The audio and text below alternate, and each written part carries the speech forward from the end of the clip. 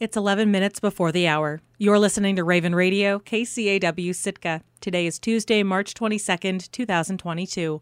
I'm Erin Fulton with Raven News. When the Sitka Assembly meets tonight, it will consider amending recently adopted rules allowing all-terrain vehicles on local streets. ATVs became street legal in Sitka last month with restrictions, including obtaining a local permit and police inspection of the vehicle.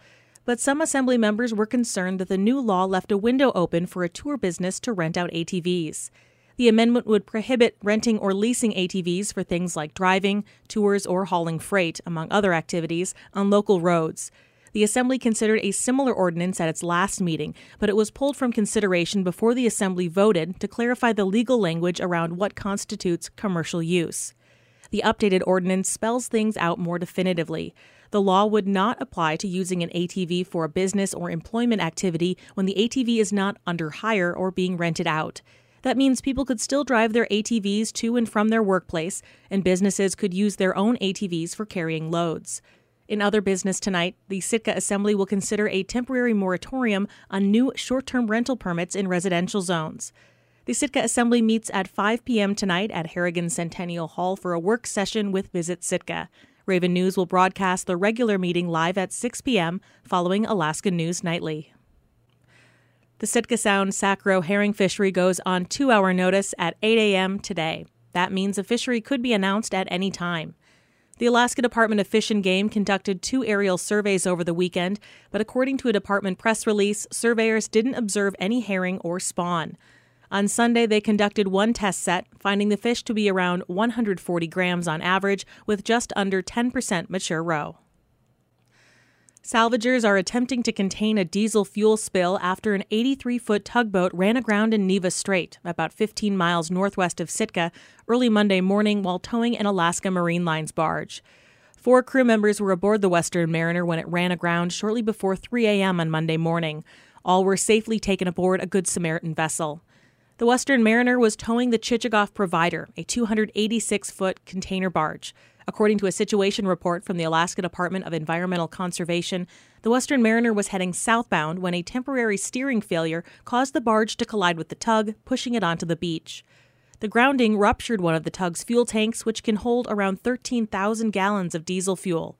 The DEC says that a sheen was observed on the water, covering an area of around 4 nautical miles north to Salisbury Sound. Efforts to offload the fuel and stop the spill are underway, and containment boom has been placed to reduce the spread of oil. The Coast Guard and Alaska Department of Environmental Conservation have set up a unified command, and the tug's owner, Western Towboat Company, has retained Sitka-based salvagers Hansen Maritime. The oil spill response vessel, Nika Bay, has been mobilized from Juneau, and the Southeast Alaska Petroleum Response Organization, SEPRO, has been activated. The barge, Chichagof Provider, has been anchored in Neva Strait outside of the main navigation channel. The DEC says that the cause of the accident remains under investigation. The DEC is coordinating its response with the State Department of Fish and Game, which could potentially hold a seine opening for herring on March 22nd in Hayward Strait, 8 miles to the south of the grounded tug. The Alaska Board of Fisheries last week voted down a red king crab proposal that was supported by both the Alaska Department of Fish and Game and area fishermen. It would have created the possibility of holding a limited fishery in a region that hasn't seen an opening in years. KFSK's Angela Denning reports from Petersburg. There's been only 1 red king crab fishery in the last decade in Southeast. That's because the state's estimations of crab stocks have repeatedly fallen short of the 200,000 pounds threshold. That number comes from surveys the state conducts in some areas. The board was asked to consider a proposal that would split a limited harvest among permit holders when estimates were too low for a regular competitive fishery. The harvest poundage would be set by the state. The proposal was written together by state managers and industry groups through several meetings. Andrew Olson coordinates the state's crab management in Southeast. He presented the proposal to the board, saying it would allow for a limited harvest and give managers crab data they need. He said they could limit the fishery to areas where they don't survey. We have no stock assessment survey in those non-surveyed areas and allow us to see where other populations of red king crab and blue king crab are, to get more informed on what the fishermen are seeing out in the field, and then we can integrate that into our stock assessment model to be more informed. Fishermen have repeatedly said there are more red king crab than managers are estimating. The proposal could have allowed fishing if the estimate of legal male crab was at least 50% of average. If the harvest level was above 200,000 pounds, management would return to a competitive fishery. The proposal would have expired in 3 years unless renewed by the board. It also would have allowed multiple permit holders on a vessel fishing together. The crab proposal was backed by several regional industry groups, which represent hundreds of fishermen. The price of red king crab has gone up in recent years, and fishermen say it's worth fishing for a small set harvest. The last opening paid over $10 per pound.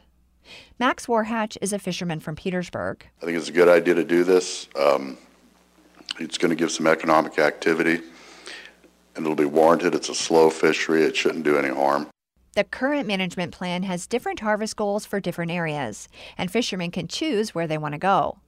Fish and Game's Olson told the board it's hard to manage that way because of the bays and inlets that make up Southeast. The fishery goes very fast. Our past fisheries in those survey areas have been 24 hours, which makes it very fast. So at a lower level, to slow it down, equal quota share would allow us to manage more effectively and precise by being able to have that tool in place.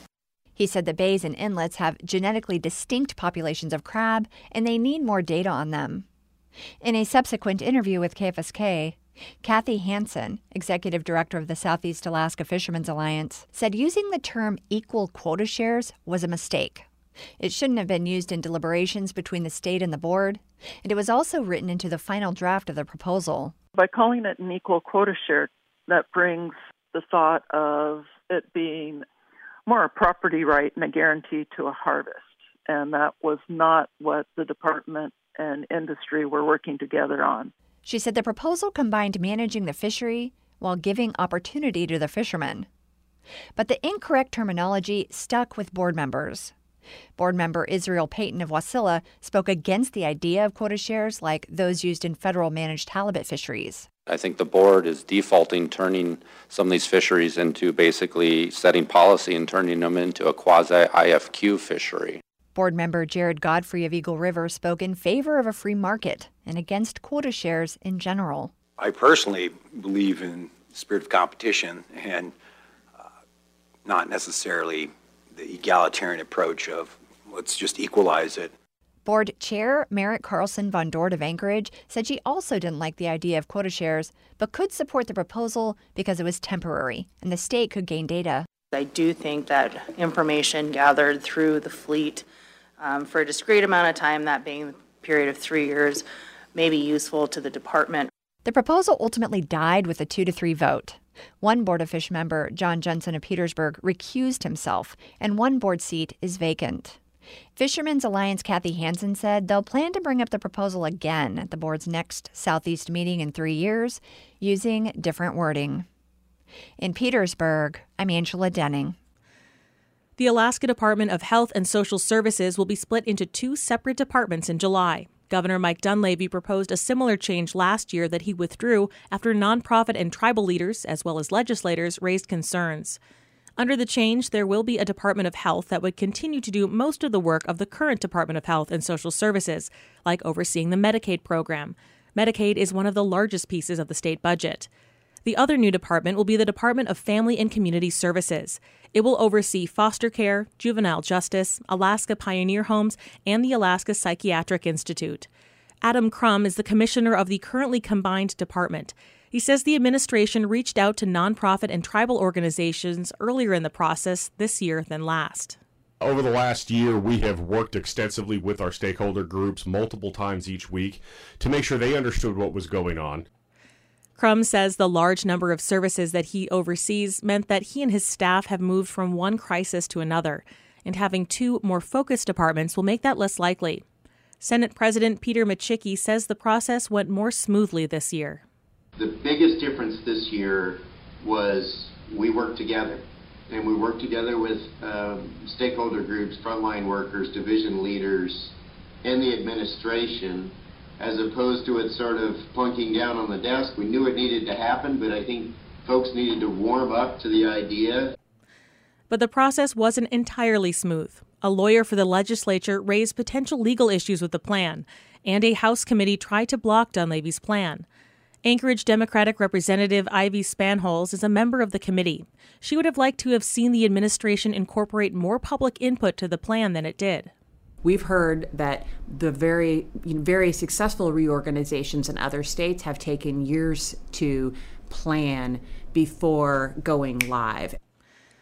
Last year, the governor withdrew his proposal after the House committee proposed rejecting it. This year, he didn't, and Michicki says most senators supported the plan.